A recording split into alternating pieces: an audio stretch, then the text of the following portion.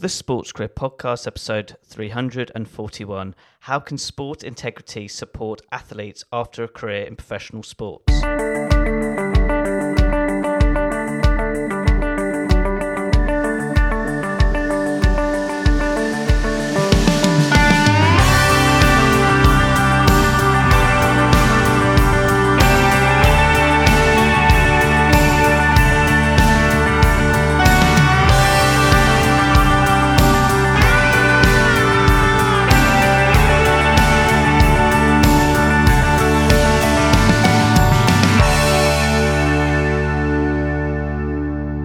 Hello, Sports Achiever, and thank you for tuning in to another episode of the Sports Grid Podcast. I'm your host, Ed Bowers, and this episode is really dedicated to Sport Integrity Week, which is provided by SIGA, which is Sport Integrity Global Alliance.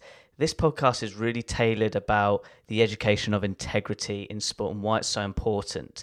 So, as always, my goal each week is to provide you a special guest who's an expert in a particular sector in the sports industry, especially if you have an interest in sport integrity, but also understanding how to support elite athletes after their career in professional sport.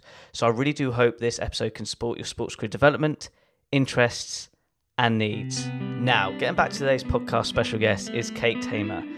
Kate is the co-founder and chief operations officer at Axis Stars, which is a private support network for professional talent in the sports and entertainment industry. It's a network which is a place, a safe environment for athletes to get the right support during and after their career in professional sports. For that reason, it's such a pleasure to have Kate as a podcast special guest on the show, and that's when today's episode, Kate will share her sports career journey and explain to you why sport integrity is so key when supporting elite athletes after a career in professional sport. Have a listen and enjoy. Kate, it's a joy to have you on the Sports Career Podcast. Please you share to the listeners your sports career journey. When did it all start? Well, probably only sort of 8 or 9 years ago, I guess. So I've always been a sports fan, although as a Sheffield Wednesday supporter, you would debate whether that really is football some of the time. But from a young age, I was going to away games at Plymouth on Wednesday nights and all kinds of things like that. So I've always been really interested in sport and passionate about watching it and everything. I worked in a whole range of industries through my career. So I started off in mobile phones. So when Orange was a network in the UK and launched camera phones that people didn't really have any reason to take photos on their phones. And now look what's happened 20 odd years on. We've got 25,000 photos on our phones and stuff. But so yeah, I worked there. So was sort of heavily involved in technology then. I then went to Unilever. So that was just as online grocery delivery stuff was happening. So managing the Tesco.com and Asda.com business for them across all of their brands. So getting to work on Marmite and Pepperami and Ben and Jerry's and PG Tips and all kinds of household brands. Then I moved into entertainment. So I was at Disney, working in Disney Store in e-commerce, and then moved into beauty at L'Oreal. So was digital director for their consumer products division. So Maybelline, Garnier, Soft Sheen Carson, Essie, etc. But for both my L'Oreal role and my Disney role, I was the most senior person in a digital capacity. And so we're spending quite a lot of time educating people around the business about digital, and particularly at a time that companies were sort of transforming to be able to use digital tools in a better way and structure their teams differently, etc. And I've always kind of wanted to be able to work for a wide range of companies. I've never wanted to sort of be pigeonholed into a particular industry or anything like that. So at the time, 8 years ago, I thought that if I didn't become a consultant quite quickly, everybody was going to get to grips with all of this digital stuff and there'd be no need for consultants anymore. 8 years on, I realized that there is plenty more consulting to be done and plenty of time to get people up to speed. But by starting my own business, it meant that I could really start to look at projects that I wanted to get involved in because I really enjoyed particular areas. And so sport was obviously one of those. I started to kind of white label myself into some sports marketing agencies. So people like Seven League, who are now part of IMG. So with them, I worked on a pitch for FIFA about creating a fan movement where we created groups of fans for every country that was in the 2018 World Cup and kind of set them challenges and took them to matches at the World Cup, took them to the best awards, the World Cup, the Women's World Cup in 2019. So lots of great stuff with them to really sort of bring the voice of the fans into the FIFA organization, because obviously they weren't necessarily that well known for listening to fans and involving them in their strategy and stuff. So that was a great project to be part of. I also was kind of friends with a few footballers and sort of helped them on different projects.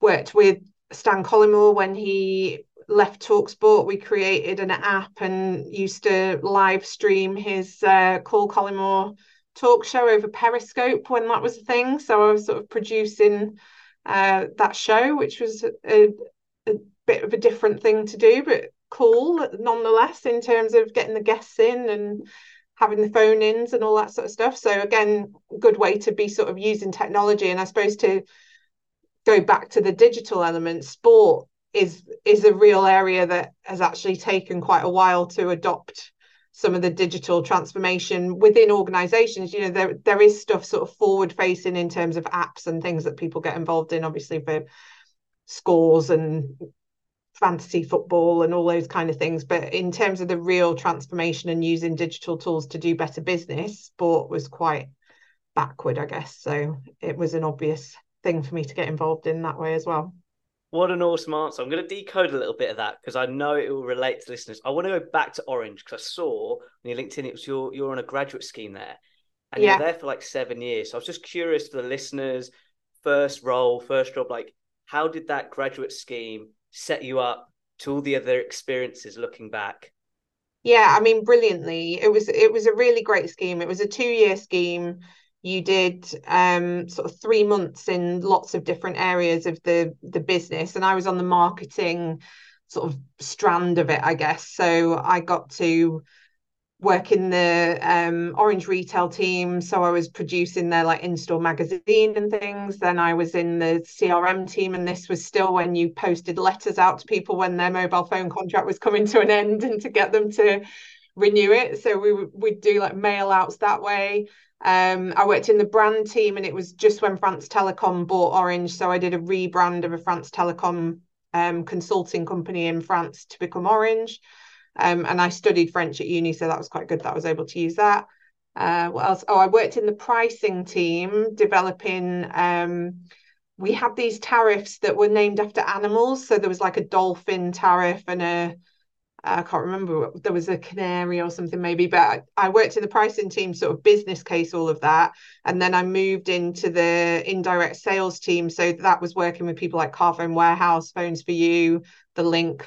Pretty much all of those have closed down now, I think. But it was quite interesting to sort of follow it through of having developed the pricing and then go into that team to be selling it into the trade and explaining to them why they should buy it and that sort of stuff. So yeah, I was able to kind of seamlessly move off that into a full-time job at Orange. And I did a few different jobs over the 5 years that I stayed there after that. But it definitely gave me a really good grounding in terms of all the different elements of marketing and obviously helped me. I think one of the things that I always say is so important about a career is the network that you create and the different people that you meet. And, you know, people sort of come back around in different companies or different projects and stuff. And so definitely the more contacts you can make, the bigger your network, the better in terms of being able to move into other areas. And also, just for people listening on the entertainment side, so let's say Disney as an example, because I want people to think like you don't have to start in the sports industry. You can pivot through the skills you have, which you've done through like L'Oreal with a massive brand. I'm going to go Disney because it's pure entertainment. Like, how did the mindset shift of actually sport is part of the bubble of fashion, music as an entertainment industry? Then we're just working in the sports industry from a skill set standpoint of working in it. Yeah, I mean, I think regardless of your sort of area of expertise, I'll speak from a marketing perspective, but the key thing for marketing is you need to understand who your audience is.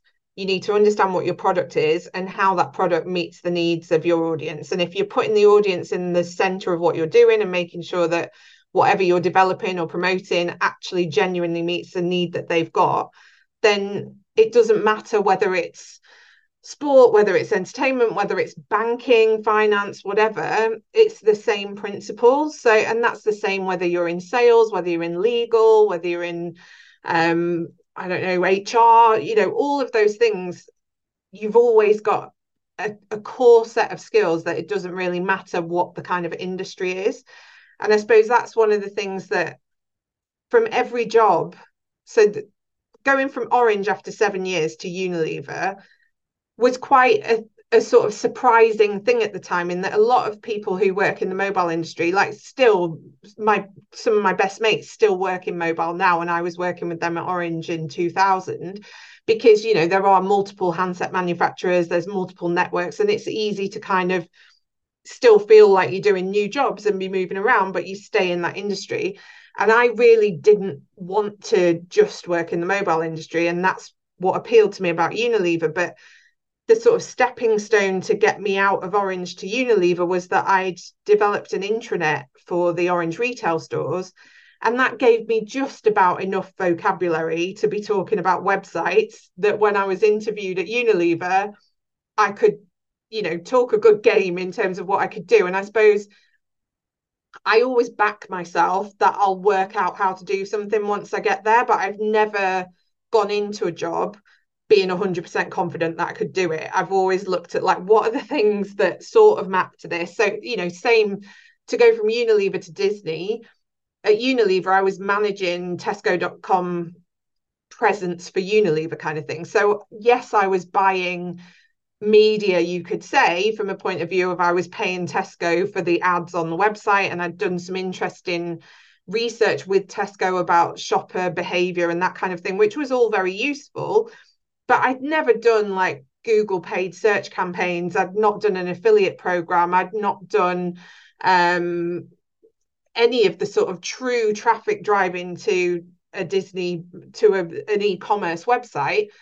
But again, I understood the principles enough from what I'd been doing to be able to get my foot in the door. And then once I got in there, I worked out what I was doing, kind of thing. So again, I'd say, and I think particularly with women, that I don't know the exact stat, but I think a guy looks at a job description, and if they can't do 100% of it, they will apply anyway. Whereas a woman will look and sort of be much harder on herself in terms of, well, I don't know all of this, so I'm not going to risk applying. So my advice would always be like, go for what you want to have a go at, because I think individual skills are easy enough to teach. It's like attitude and enthusiasm and your approach to stuff that is so important, and you can nail that. So just back yourself to work out the rest once you get in there. 100%. I've heard that on the podcast as well, about sort of male and female different approaches of applying and not applying with regards to our traits and characters. So yeah, women listening, just apply and, like you said, figure out when you're in the interview room. Final thing, because actually two things I want to mention, because it's quite important from my experience, but just from that point of like, you figured out how to you understand websites. So for example, I built my own website, and it just led to this sort of roller coaster of email marketing, getting, like, say, using, like you said, Periscope. For me, I did StreamYard. Like, how important is it for the listeners to may not be an expert in all these digital tools, but understand how things work? Because digital marketing is really the way forward. I know I don't want to go in the rabbit hole of AI, but it's here and it's now. But reflecting on the career journey, how has you being always involved in digital supported you? Those skills are so applicable to today's way of business, if that makes sense. So yeah, I'd love to hear your thoughts on that side of things. I mean, I think quite early on, I took the decision that I wanted to specialize in digital, and that does mean that there aren't necessarily always the same sort of career progression opportunities if you specialize. So, for example, when I was at L'Oreal, I didn't really fit in their sort of process, because you would be digital director, but then you'd become like a general manager, then you'd become a country manager. And I didn't want to do that, because I wanted to stay specialized in digital, because I enjoy learning about new things, teaching other people about these things, that kind of thing. So I sort of specifically chose that, and that's why I suppose being a consultant works quite well for me, because I can work on lots of different projects, I can work with lots of different companies, etc. What I would say though, when I am doing like training sessions for marketing directors and things, I think it can be easy to sort of feel a bit panicked by digital, in that there are new things coming all the time. You look at the amount of social networks that people have tried to start, and as a consultant, I will always download them and I'll try to get to grips with them. But I look at my phone now and I've got House Party still on there, Peach still on there. None of these things have really survived. And so one thing I would always say to people is, just because it exists doesn't mean you have to do it. Like, you don't need to be on all of these different platforms.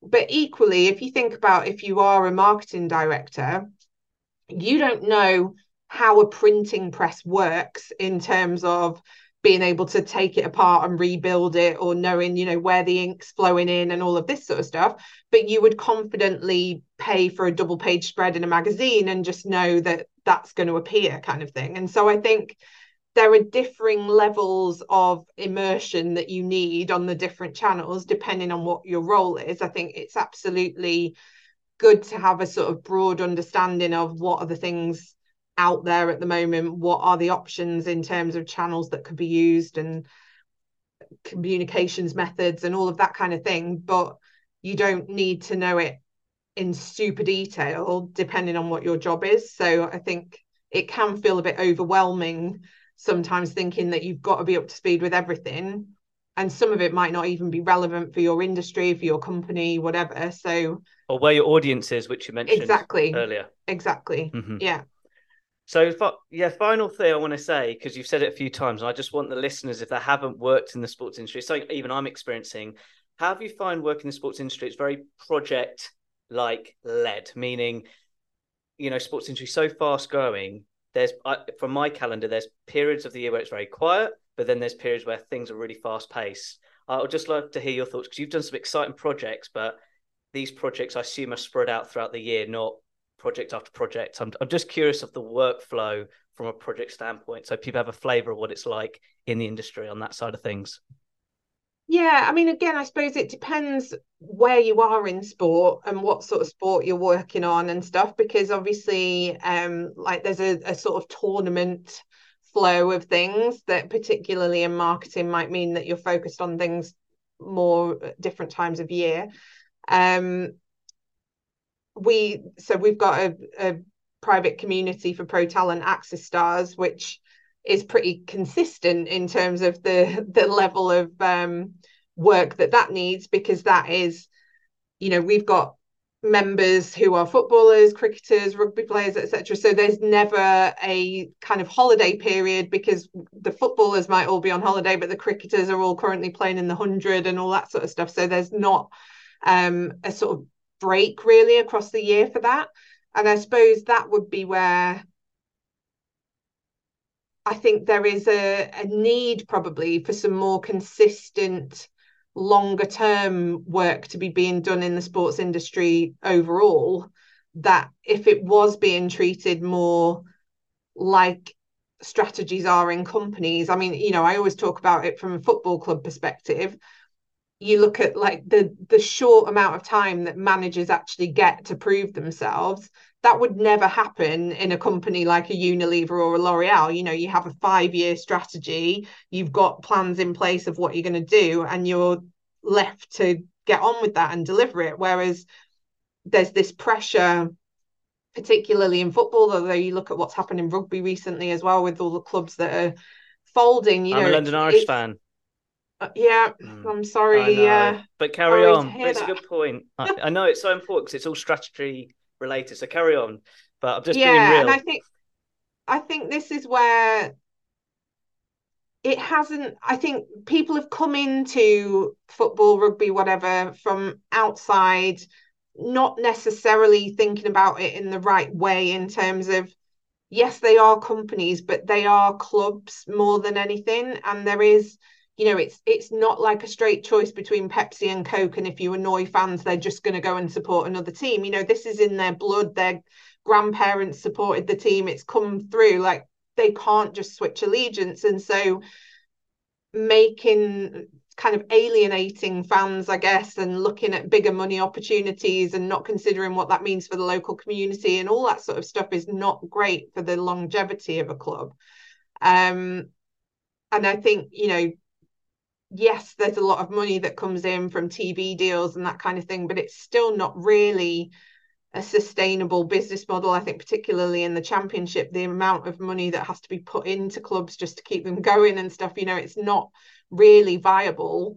And that's where, for me, if there was a sort of more consistent long-term approach about, right, how are you going to build this business and what is needed over the next 3 to 5 years to 10 years, whatever, I think you've got a better chance of succeeding, but it's not necessarily going to get you like an instant top 6 position and stuff like that. And obviously the pressure is on in terms of trophies and return and all of that kind of thing, which makes it tricky. I'm going to put you on the spot, Kate. How would you define an effective strategy at a sports club? How would you define it? Well, I mean, you've got within football, you've obviously got a real range. So I'll talk more Championship clubs because I think they're probably more the ones that it's maybe possible to sort of turn it around and make it a going concern. But you've got to be looking at how do you make it profitable or at least be breaking even. And some of the stuff that I hear about some of the approaches to the way clubs are being managed, and even I've been at Sheffield Wednesday. In fact, when I was still, I don't know if I was living at home, maybe I wasn't, but it was whenever Lee Strafford was our chairman, so quite a long time ago. But I was going to games and, half the sponsorship advertising hoardings weren't sold, half the stadium wasn't full. And I just couldn't understand it from a sort of marketing perspective. I was like, I feel like there is a solution to this. And so I got in touch with Lee Strafford and said, I don't know what your sort of marketing strategy is, but if there's anything that I can do to help, like, let me know. And so the marketing team invited me in, and I'm now friends with the 2 lads who were there at the time, but I'm sure at the time they thought, who is this girl like coming in and sort of dissing our work?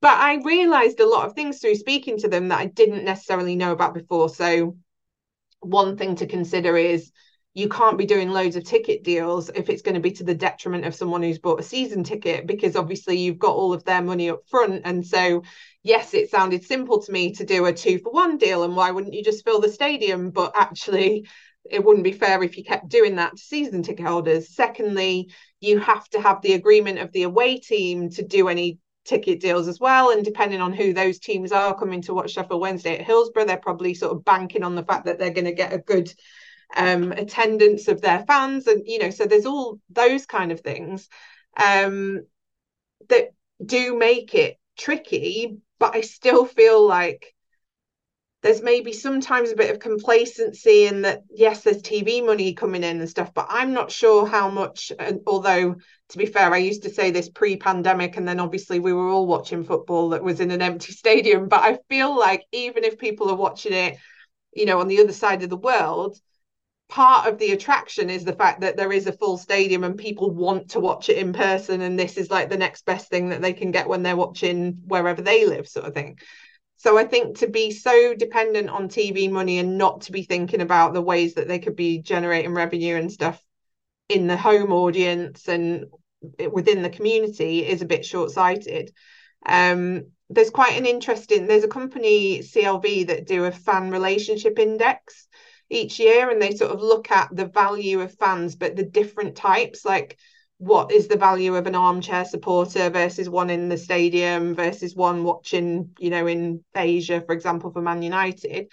And actually, if you get a bit more focused on where your audience is, that's where you could start to sell multiple sponsorship deals. And rather than having them playing with a brand on their shirt that we can't even buy in the UK because they've sold it to get sponsorship elsewhere, they can start to actually map those deals so that fans are getting value from it here, and then the fans elsewhere are seeing different things. And so there's opportunities to to just have a different approach, I think, in terms of the way they slice and dice commercial deals and stuff. So you're saying, so I'm putting my sponsorship hat on, you mean like looking at geographical locations on a certain niche related to them to then do a win-win with the fan and then the Exactly, yeah. football club itself. Yeah, yeah. And I Cool. think that's where women's football can really not make the mistakes that men's football's made in the past. You know, it's becoming such an attractive proposition for brands to get involved with, and they can kind of do it right from the start because they've not got the stuff that's sort of got them stuck in a rut like maybe men's football has. Do you think I'm putting on the spot of women's football because I've sort of been involved in a project last 4 years on this, and I'm learning that brands are on like the fence, going, "Should we give it a go?" Like, but I think you said it beautifully of like it's a fresh blueprint. What would you like to see differently? So you're not doing a copy and paste job from the men's game. I'm all about good practice in any other sports, but could you just elaborate what you mean of like a fresh approach? Because I love that saying what you just said there with regards to women's football of a sponsorship standpoint. Yeah, I mean, I think the thing is that any brands that are getting involved, and to be honest, I'd say we're getting to the point now where it might be a little bit bandwagony for brands that are getting involved from this point on, but brands that have been involved, you know, probably for the last, like you say, 3 or 4 years, they're not just badging something as sponsorship, they're actually like growing a really important game and contributing to the growth of that and contributing to, you know, properly being able to support these female athletes. I mean, we've got over 30% of our members of Access Stars are female athletes. And, you know, you hear people saying like, oh, rugby games, for example, some of the score lines, if it's like a 50 odd nil, it's just not suitable for TV. And the girls that play would agree, but the fact is they're doing like a night shift as a doctor or a firefighter, and then they're coming into training and then they're playing matches. Like, if we expect a certain standard of sport and professionalism, then we've got to give them the room to be able to do that. We have to give them the resources, the time, to get there. And you can see that that's happening now in football, definitely. And rugby and cricket are starting to get more support and stuff. But I think, I mean, the salary cap is changing now in women's rugby, but last season it was like 120,000 across a squad of 40. Like, that is just, how can they expect professional players with that sort of funding? I'm so glad you mentioned that because let's be honest, women's sport, particularly football and rugby, because I've interviewed a few, it's always been a dual career. Annie Aluko was a lawyer during her football career when she was at Chelsea. Yeah. Nadia Nadim, she's a doctor in her own right as well. And that's where we can't compare men's sport to female sport because the career paths is totally different. And actually, it's brought the subject really well because I want to talk about today's podcast topic. We're actually launching this or Sport Integrity Week. And I reached out to Kate about all about integrity, and it relates to today's podcast topic. Like, why is athlete integrity and support really important with regards to that career development for an athlete after their career? I mean, I think within sport, the athletes and the fans tend to be the last two people to be consulted on everything. And yet, really, they are the two essential parts to any sport. Without them, there's nothing. I mean, I did a presentation recently and I was saying without athletes, we're literally sitting watching the grass grow. Like, there is nothing to watch without them. And yet we treat them quite often like a commodity, particularly if you look at, you know, the way we react to them in the press and the way we're so quick to sort of knock them down off the pedestals that we've put them on. But they are working so hard, they're training hard, they are, yes, there is a sort of whole range of pay, and absolutely some people are on money that we couldn't even possibly kind of imagine. But, you know, if someone was prepared to pay you that for your job, you're not necessarily going to turn it down. So I think it's not fair to kind of say anything about that. And it is only the sort of 1% of players that are on those crazy salaries, really. So, you know, we're being entertained by them. We're getting our sort of use out of them, as it were. But then the average career lengths for football, cricket, rugby, it's all around like 7 or 8 years. and then they've got the whole rest of their lives ahead of them, and they're not necessarily equipped to be able to know what to do next. They've sort of so focused on their talent and really mastering that and focusing on what they've got to do, that suddenly overnight they are not masters of anything anymore. They've got all this autonomy, but they don't necessarily know what to do with it. And I think, it is our duty to sort of make sure that there is a long-term player care and there is support for them. The other thing I think, I am very passionate about all kinds of things, from like social injustice to environmental change, all of that sort of stuff. But a lot of these athletes have got huge platforms to be able to really make a difference through. And look at what Marcus Rashford did on school dinners and stuff.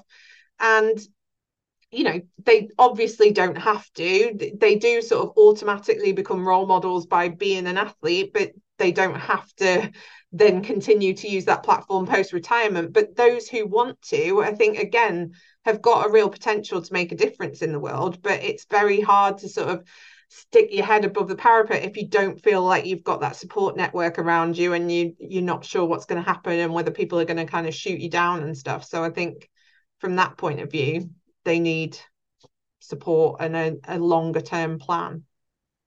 And just with regards to the integrity part, why that element's important? Because that's one of my personal values, and it's why I joined the SIGA Youth Council, with regards to its like grid policies, the integrity side. But I like the point you said earlier, that sometimes we just look at the athletes of like an item of entertainment instead of them as human beings. I've had a few athletes on, and I'm going to be honest, some of the athletes I had, they're so down to earth. When you find that integrity with them, whilst being so talented in their individual sport or team sport. So I just would love to hear your thoughts, because you work with athletes, why that integrity is so vital.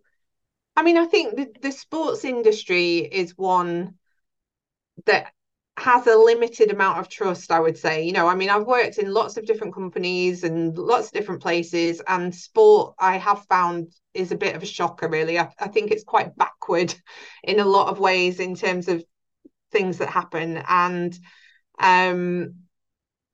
partly, I guess, because of the money sort of sloshing around in certain areas, it attracts people that don't have the greatest integrity and that are, looking out for themselves, have their own particular objectives. And it is really hard to know who to trust, even within organizations that you would think, well, they're a governing body or whatever. It's still hard. I think there is, in any sort of competitive environment, and sport is obviously hugely competitive, there is an attraction to corruption, I guess, in terms of the pressure that exists from the competition and how can you win and all of that kind of stuff. So I think it's really important to maintain integrity in this industry, because it needs a hell of a lot more into it. And that's why we got involved with SIGA from an Access Stars perspective. We have Katie from SIGA is on our admissions and ethics committee. So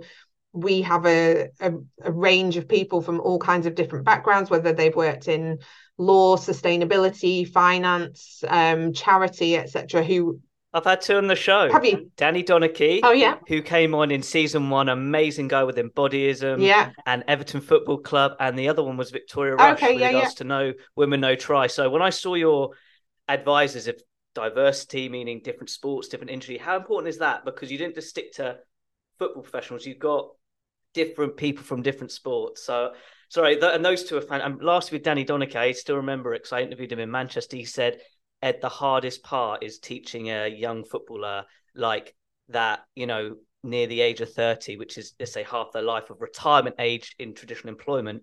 They're thinking of retirement, and that's the hardest mental battle, like mindset side. So carry on. I'd love to hear your thoughts, but they're great people. Yeah, I mean, one thing to add on the mindset side that is kind of fascinating. So to become a footballer in the Premier League, the chances are like 0.0012%.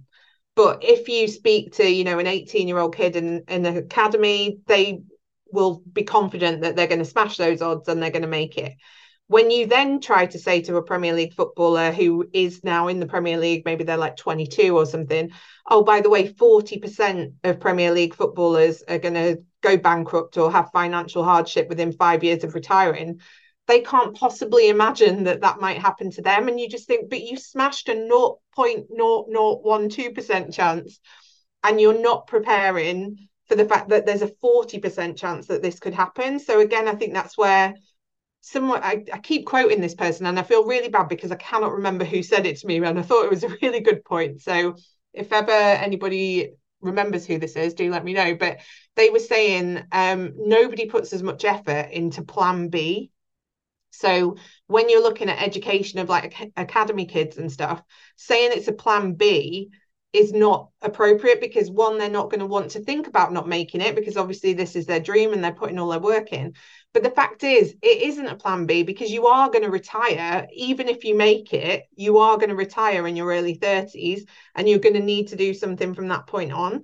So it should just be part of your plan A, is that you're also preparing for your future and making sure that you've got the right sort of financial provisions in place and all of that kind of stuff. But it's not really taught in the right way at the moment. So it is tricky.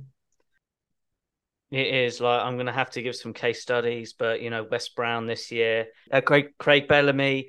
Like, when I saw Craig Bellamy and West Brown within a 2-week period, I'm a Man United fan, but it just saddened me with regards to how it happened, and also them finding solutions. So I would love you to, firstly, just for the listeners just skiing, they've heard Axis Sports a couple of times. Could you just paint the picture of how it got created? I'm going to mention his name, but Louis Saha is involved in this, just for people to understand what this community is all about. Yeah. So Louis is the creator of it. So he came up with the idea towards the end of his career. So he was writing his book and sort of started speaking to his peers and people in other sports, and realized that it is a real commonality across different sports where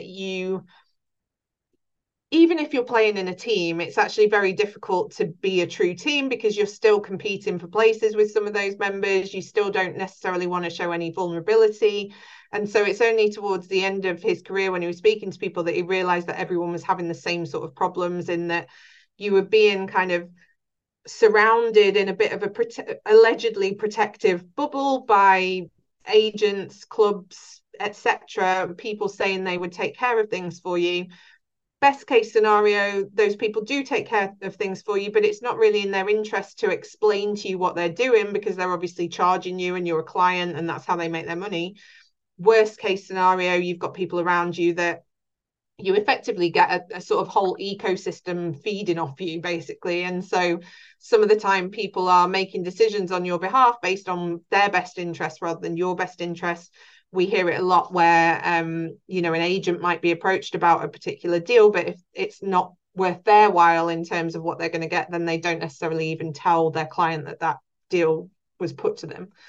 So it is a very difficult place. There absolutely is a need for agents, business managers, etc. in the industry. We're not trying to replace them. We just want to make sure that they are genuinely working for their clients, and that their clients are empowered enough to make sure that they're getting what they need from them, and they've got the right questions to ask them, and they've got the right sort of framework to be able to evaluate them against. So the Axis Stars community is this private community. We've got an app. You can go into the app, you can network with other pro talent. So primarily it's athletes in there, but we do have some entertainers, because it's the same problem for like musicians, comedians, actors, etc. But we're kind of focused on sport at the moment, obviously based on like Louis' experience and stuff. So we've got footballers in there, rugby players, cricketers, athletes, boxers, Formula One drivers, tennis players, etc.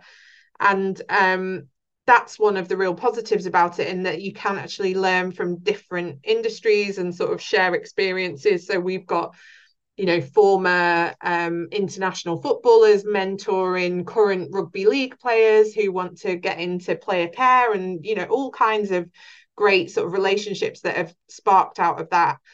The other thing is that we've got female athletes in there, and they're not like separated out into this is a thing for female athletes. So again, there's some good opportunities where female athletes who've already got their own business can give some advice to, retired Premier League players that are just starting a business.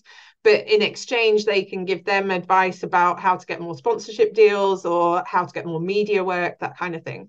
So the talking and the sharing really brings a kind of strength in numbers element to the community. And then we focus on three areas. So well-being, personal development, and then sort of financial stability, basically. So making sure that there are trusted providers in there for all the insurance that you might need, like career-ending insurance and stuff, financial advisors, lawyers to check contracts, etc. But then we also have we work with a lot of broadcasters, so we can connect people with media work. We work with brands who are looking for like ambassadors and stuff. And as a marketing person, I would always say that rather than a kind of man-made influencer, that their whole job is being an influencer, working with someone who has a following for the game they play, the sport they do, they have much sort of stronger engagement for particular products that are relevant to what they're doing. And so that can be a real good opportunity for brands to sort of work with people that they wouldn't normally work with.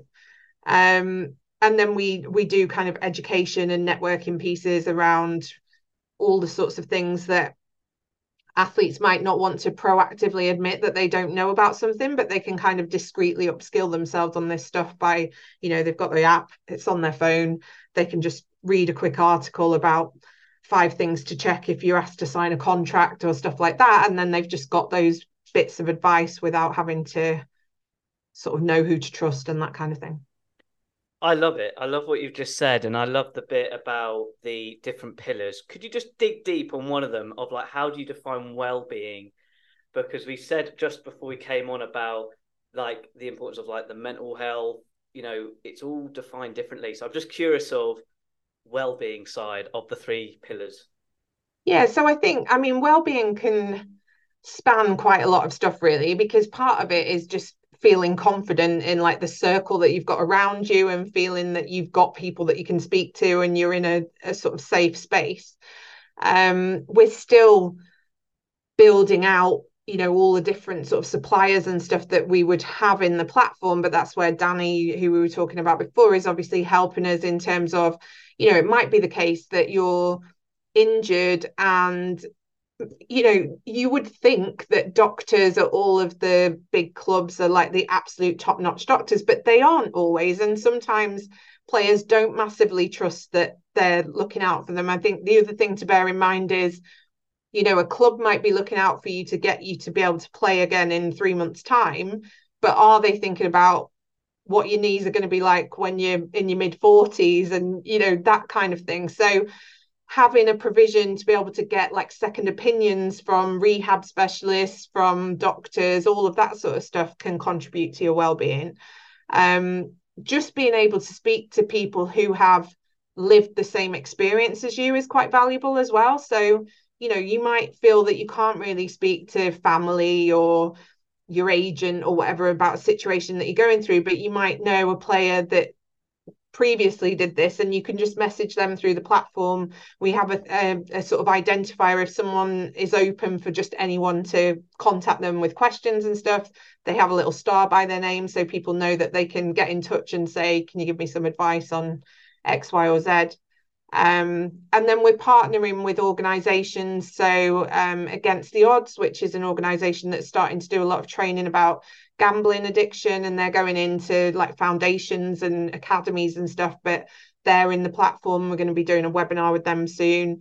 Better, the mental health charity, are another partner that are in there. So again, looking at where you can get in touch with people. We have a whole helpline section pretty much as soon as you go into the app about all kinds of different things with numbers and websites and stuff that people can go to if they need some urgent help on a particular topic. And then our member care team is sort of always around for if people have got specific questions. That helps us to then build the platform out further, because we can start to see what are people looking for, what sort of support do they need, and then we can obviously make sure that we're building that out if we've not got enough support in those particular areas. But I think the other thing is just understanding those different career paths for the different sports and what things you might be going through. I mean, we posted a thing today that 50 to 70% of rugby players don't decide their retirement on their own terms, because they get a concussion or deselection or whatever it might be. And those kind of things are massive for your well-being, that 1 minute you're playing and the next minute you're not. And if you haven't been able to make that choice, that is really hard. So, how can you be as prepared and resilient for that as possible? And what sort of things can you do now to make that less painful? I mean, it's never going to not be painful, but throwing your heart and soul into something like this, which is such a dream for most people, it's something that they've wanted to do from a very young age and they've worked really hard and they've made it, but then it might only last a few years and they've got to sort of recalibrate then and decide what they're going to do from that point on. It's not a career that I would want, I don't think. I think it's that reality check, which I just say as a saying, but for them, it's a different approach because, like you said, the hard work. There's one thing I do want to bring in, which I had a big smile when I saw it because I do follow your stories and I saw that story today. The community aspect of networking, you did like a six-a-side and you brought people together playing. Like, how important is that component? One, they're all athletes anyway, and it's sport. But from a networking and community standpoint, could you talk about these little five-a-sides? Because I thought it was fantastic when I saw that as well. Yeah, I think it's really important because, again, it's people that understand each other in terms of where they're coming from and what they've been through. And so I think it is important. And again,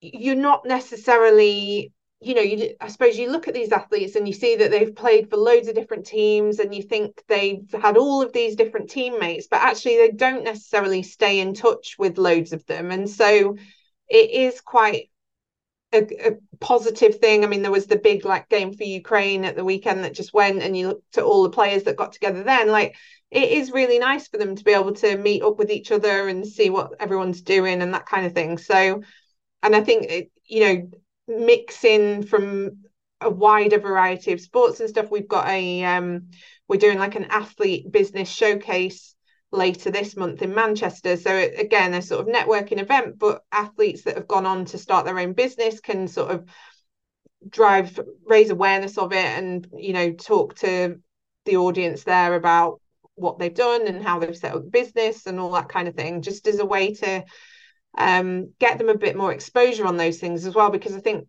that's the other thing, no matter what you go on to do, if you're interviewed by any press, it tends to appear on the back page. And yeah, they might say like 2 lines about what are you doing now, but then they want to ask you like, have Arsenal got a chance of winning the league or whatever? They're the sort of questions that they want to put. So we're trying to really highlight and showcase the fact that there is far more to all of these athletes than they've played football, yeah, but then they've gone on to do X, Y, or Z. So it's important to show all the other things that they're doing as well. 100%. Now, I'm going to put a big question here because I think it's important to the listeners. As you probably experience now when you work with athletes, you'll just like when I was younger, I was nervous. But from what advice we give to listeners who are working with athletes, like for me now, I've done a few podcasts, I've done a few projects, and I just treat them like human beings. But for us who haven't been in their world, there's that nervousness, or sometimes you're not being you as an individual, like from how you communicate. I'd just love to hear any tips you give to listeners when working with these elite athletes from the other side of them as individuals, not just them as sport professionals. Yeah, I mean, I definitely think, they are just humans and definitely just be speaking to them as you would to anyone else. I think they have been in very different worlds. And again, this depends on what sport they've played and that kind of thing. So, the way that I would interact with certain sports people would be different to others. But I think if you're looking at like top level football and recently retired from that, like you wouldn't be working with them or speaking with them in the same way that you would be working with someone that you'd be working with back in an office or that kind of thing, because they just have gone through a very different experience where, they're sort of told when to arrive somewhere, what they're eating, how to train, all of that sort of stuff. And it can be quite a culture shock, I think, if they're then working in a different environment or whatever. Um, so I suppose I'd say it would depend how you're working with them, but just like with anybody that you're working with, I guess you take the time to understand like what motivates them, what how do they want to work, what's their preferred way of working, that kind of thing. Just like if you were joined by new teammates in a team in a corporate world or whatever, you'd be asking like, how is it best that I communicate with you? And I've got some um players that I work with that I say they're like ostrich like, in that if you ask them a question about whether they want to do something and they don't want to do it, they just ignore the message. And now I know that means they don't want to do it. But I'm like, why don't you just reply and say, I don't want to do it? But it's like they get this sort of awkwardness. And so they're just like, I'm just going to ignore that message.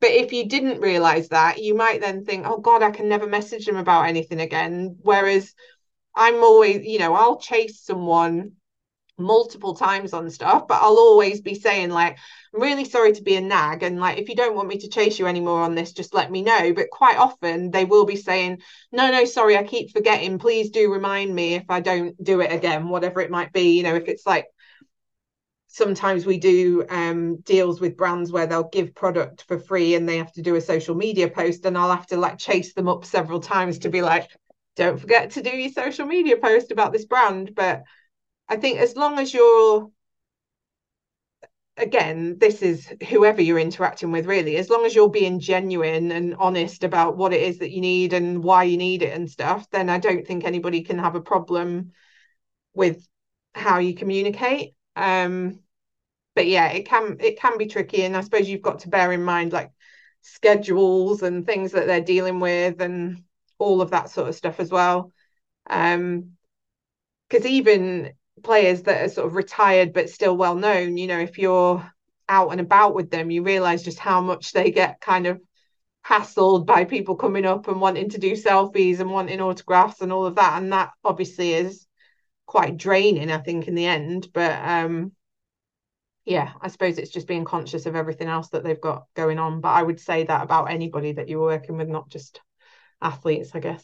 100%. And just going back to your career now, like reflecting, what have you enjoyed the most from your career journey looking back right now? I mean, I think it's hard to pull out anything in particular, to be honest. I sort of see it all as like pieces of a jigsaw puzzle, and I still don't really know what the picture is that I'm going to end up creating. I just know that the pieces are useful, and I think everything that you do, and it hasn't been the case that I've like loved every aspect of every job that I've done, and I've had times where I've really not enjoyed things that I've been working on, but it all kind of weaves into the fabric of who you are, and it is all stuff that you can draw on. And I think, I've had bad managers, but I've probably learned more from a bad manager than I have from a good manager, in terms of thinking, right, when I manage someone, I'm not going to do that, or I'm going to make sure I ask them X, Y, or Z. So I think everything that I've done has been a great sort of learning experience. I've been fortunate to go to great events like the World Cup in Russia, and the BAFTAs when Orange used to sponsor them, and was able to take my mum to the BAFTAs, and we sat like in with famous people and stuff, and she thought that was great. So all kinds of sort of perks like that, I guess, that stand out as good memories. But equally, coming up with like really good marketing campaigns and stuff has been great. Helping clients now in terms of you know redesigning how they do business, or helping them create new ways of working and stuff. I enjoy all of it, really, I guess. So it's hard for me to say anything specific. No, I love the answer. I want to dig deep one more. You said about the like learning from sort of, I call it good practice, that you learnt more from a bad manager that made you a better manager when you approach that role. Just for people listening with the SIGA Global Mentor Program, I know you're one of the mentors. Like, did you have like mentors during your career journey, and what's excited you to be a mentor for this program to make sure people do things best practice relating to your experience? I'm just, because I think this is really important, because mentoring has shaped me as an individual, but like anything, you do need to see bad practice to see good practice done right. not just management. Yeah, so I suppose in terms of my mentors, they've been less formal than a sort of structured mentoring program, but there's been um, both kind of managers that I've had. So one of my, well, the best manager that I ever had was Gail Tate, who was the general manager at L'Oreal when I first joined there, and she was absolutely brilliant as a manager, and I'm still in touch with her now. She now works for Trove out in the US, but she's someone that I definitely, massively value her sort of opinion and feedback. But then there's other people that I've worked with or alongside or who have just been in like a wider team and I've not necessarily had direct contact in a work perspective with, but have been able to kind of bounce ideas off and that kind of thing. So a whole range of people, I guess, that way. In terms of mentoring, so I mentor on the SIGA Women's Program, but then I also mentor for a program called Career Ready, which is like a year 12 kid each year that is in a school in London normally, and you sort of speak to them about like their career hopes and dreams. I mentor an MBA student every year at my old uni, Aston. And then I also have done 2 waves of the Creative Mentor Network, which partners with Soho House. So that's more sort of like mid 20-year-olds wanting to get into the creative industries and stuff. And so I think it's quite interesting to have that range of ages of people mentoring and looking at, the different ways that you can support people at different stages of their career. And I think it's interesting the sort of difference between like coaching and mentoring, because mentoring is far more about listening to what it is that the person wants to be doing and then sort of helping them think around ways that they could address that, or sharing your own experience with them to give them examples of things that have happened, but you're not necessarily sort of coaching them to like drive them in a particular direction. So I think that just having that sort of sounding board and advice is really useful. But then I think the great thing about the SIGA women's mentoring program is it kind of becomes quite a two-way, well, for any mentoring, it is a two-way process, really. But I think the way that they organize this mentoring program and have like the workshops that we look at different topics and it's mentors and mentees in the same Zoom calls and we're chatting about, important topics for sport and stuff. I think you can get a lot of value out of mentoring as much as being mentored. So that's why it's a really interesting process for me, I'd say. 100%. And I always like to finish with an inspirational question. I've really enjoyed this conversation, but for the listeners listening in for taking action after this podcast, like what 3 tips would you give to the listener with regards to pursuing a career in the sports industry? Like what would those 3 tips be? Oh, okay. 3 tips. So definitely like have a crack at anything that you fancy getting involved in. I mean, the reason that I am now a co-founder of Access Stars was because I read an interview that Louis did in The Guardian about his idea for it. And I thought that sounds quite interesting. And I looked him up on LinkedIn and I thought it was probably a spoof account, but I'm going to message him. And then he replied quite quickly. And so I thought, oh, it must be a spoof account. I'm going to call this guy's bluff. And then it was him, and the rest is history. So never sort of talk yourself out of an opportunity before you've had a crack at it. Like hustle and get in there. And particularly, I think, if you're looking at wanting to move into sport from a different industry or whatever, then doing things on the side a bit or getting involved with projects, or particularly, I think, there's a lot of charities and stuff that work in sport that I'm sure could use people's expertise from different areas, and that could help with the transition from one industry to another. So yeah, have a crack at stuff. What else?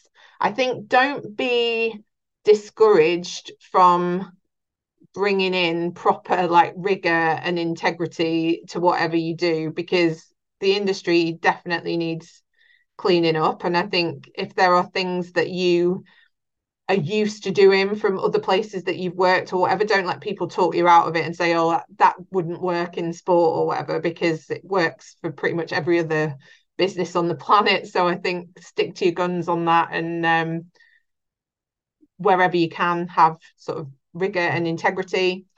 And the third thing, what else would I say? I think one thing that is great about the sports industry is the sort of networking element of it. And I think, you can like find your tribe within it in terms of different communities and stuff. And I think it's really important to sort of support each other. The saying, we rise by lifting others. So I think wherever you can champion projects of other people, or give them support when they're posting about them on LinkedIn or whatever it might be, I think your network is super important. And particularly in sport, people move around, you never know when you're going to bump into them again. So sort of support and champion each other wherever possible, I'd say. I love that third one. I'm all about encouragement. That's something I've learned really early on. And like you say, raising people up to where they want to be, it all goes full circle, in my humble opinion. So I love those three. Out of interest, how can people, Kate, like connect with you on social media, and also like follow Access Stars? They should be following the Instagram page for definite. There's a little hint, everybody. But just for listeners, like, where are the best places to go? Yeah, so for Access Stars, we're just Access Stars everywhere. So AXIS Stars. For me, feel free to add me on LinkedIn. I am a stickler. If you don't write a message as to why you're connecting, I do reject people. So just write me a note as to why you're joining, and I will accept you. I am on Instagram, but if you want random posts about climate change, social injustice, philosophy masters, and marketing, then follow Hamerkate, Hamerkate. But otherwise, Access Stars is probably your main one from a sports perspective. Amazing. To all the listeners listening in, all those links will be on my website with regards to this podcast chat. Kate, it's been a joy chatting with you today. Thank you very much. Thank you. What a fascinating podcast chat with Kate, and it's conversations like this that light me up, particularly with regards to her career journey, starting at Orange, getting really involved in the digital marketing with regards to Unilever and then Disney, and then having the courage to reach out to Louis Saha with regards to creating Access Stars, with regards to supporting players with their needs during and after their career on and off the pitch. And for me, it's journeys like this where you can take the lessons from Kate, from her experience, and apply to your journey right now. And with regards to today's podcast topic, I hope you've got a better understanding why sport integrity is so key with regards to pursuing a career in the sports industry, but also when working with professional football players, athletes, musicians, and entertainers. Like, it really goes back to one of her tips, or career tips, I should say, of getting involved, but doing it with integrity. And without a doubt, when I've taken integrity, when I say seriously, when I apply it to my personal values with every project I do, when I interact with people, it really sets the tone of who you are and how you deliver even your first impression with regards to your communication and body language. So without a doubt, I really do hope you've enjoyed this podcast chat from different avenues, from a marketing standpoint, integrity standpoint, working with elite athletes, which then you can apply to your sports career development right now. So without a doubt, as I said, this conversation, we've launched this on Sport Integrity Week with regards to SIGA. If you want to check them out too, please do, and learn more about their events and how you can educate yourself more on the real importance of sport integrity in the sports industry. But with regards to this podcast chat, make sure you apply your key learning lesson from this podcast and apply it right now. I mean, right now, after you listen to this, into your sports career development now, and make it happen. Now, as always, at the end of each podcast episode, I'd like to finish with an inspirational quote from my guest speaker. Kate said, "Get yourself out there, work with integrity, and network effectively in the sports industry in the areas you want to specialize in."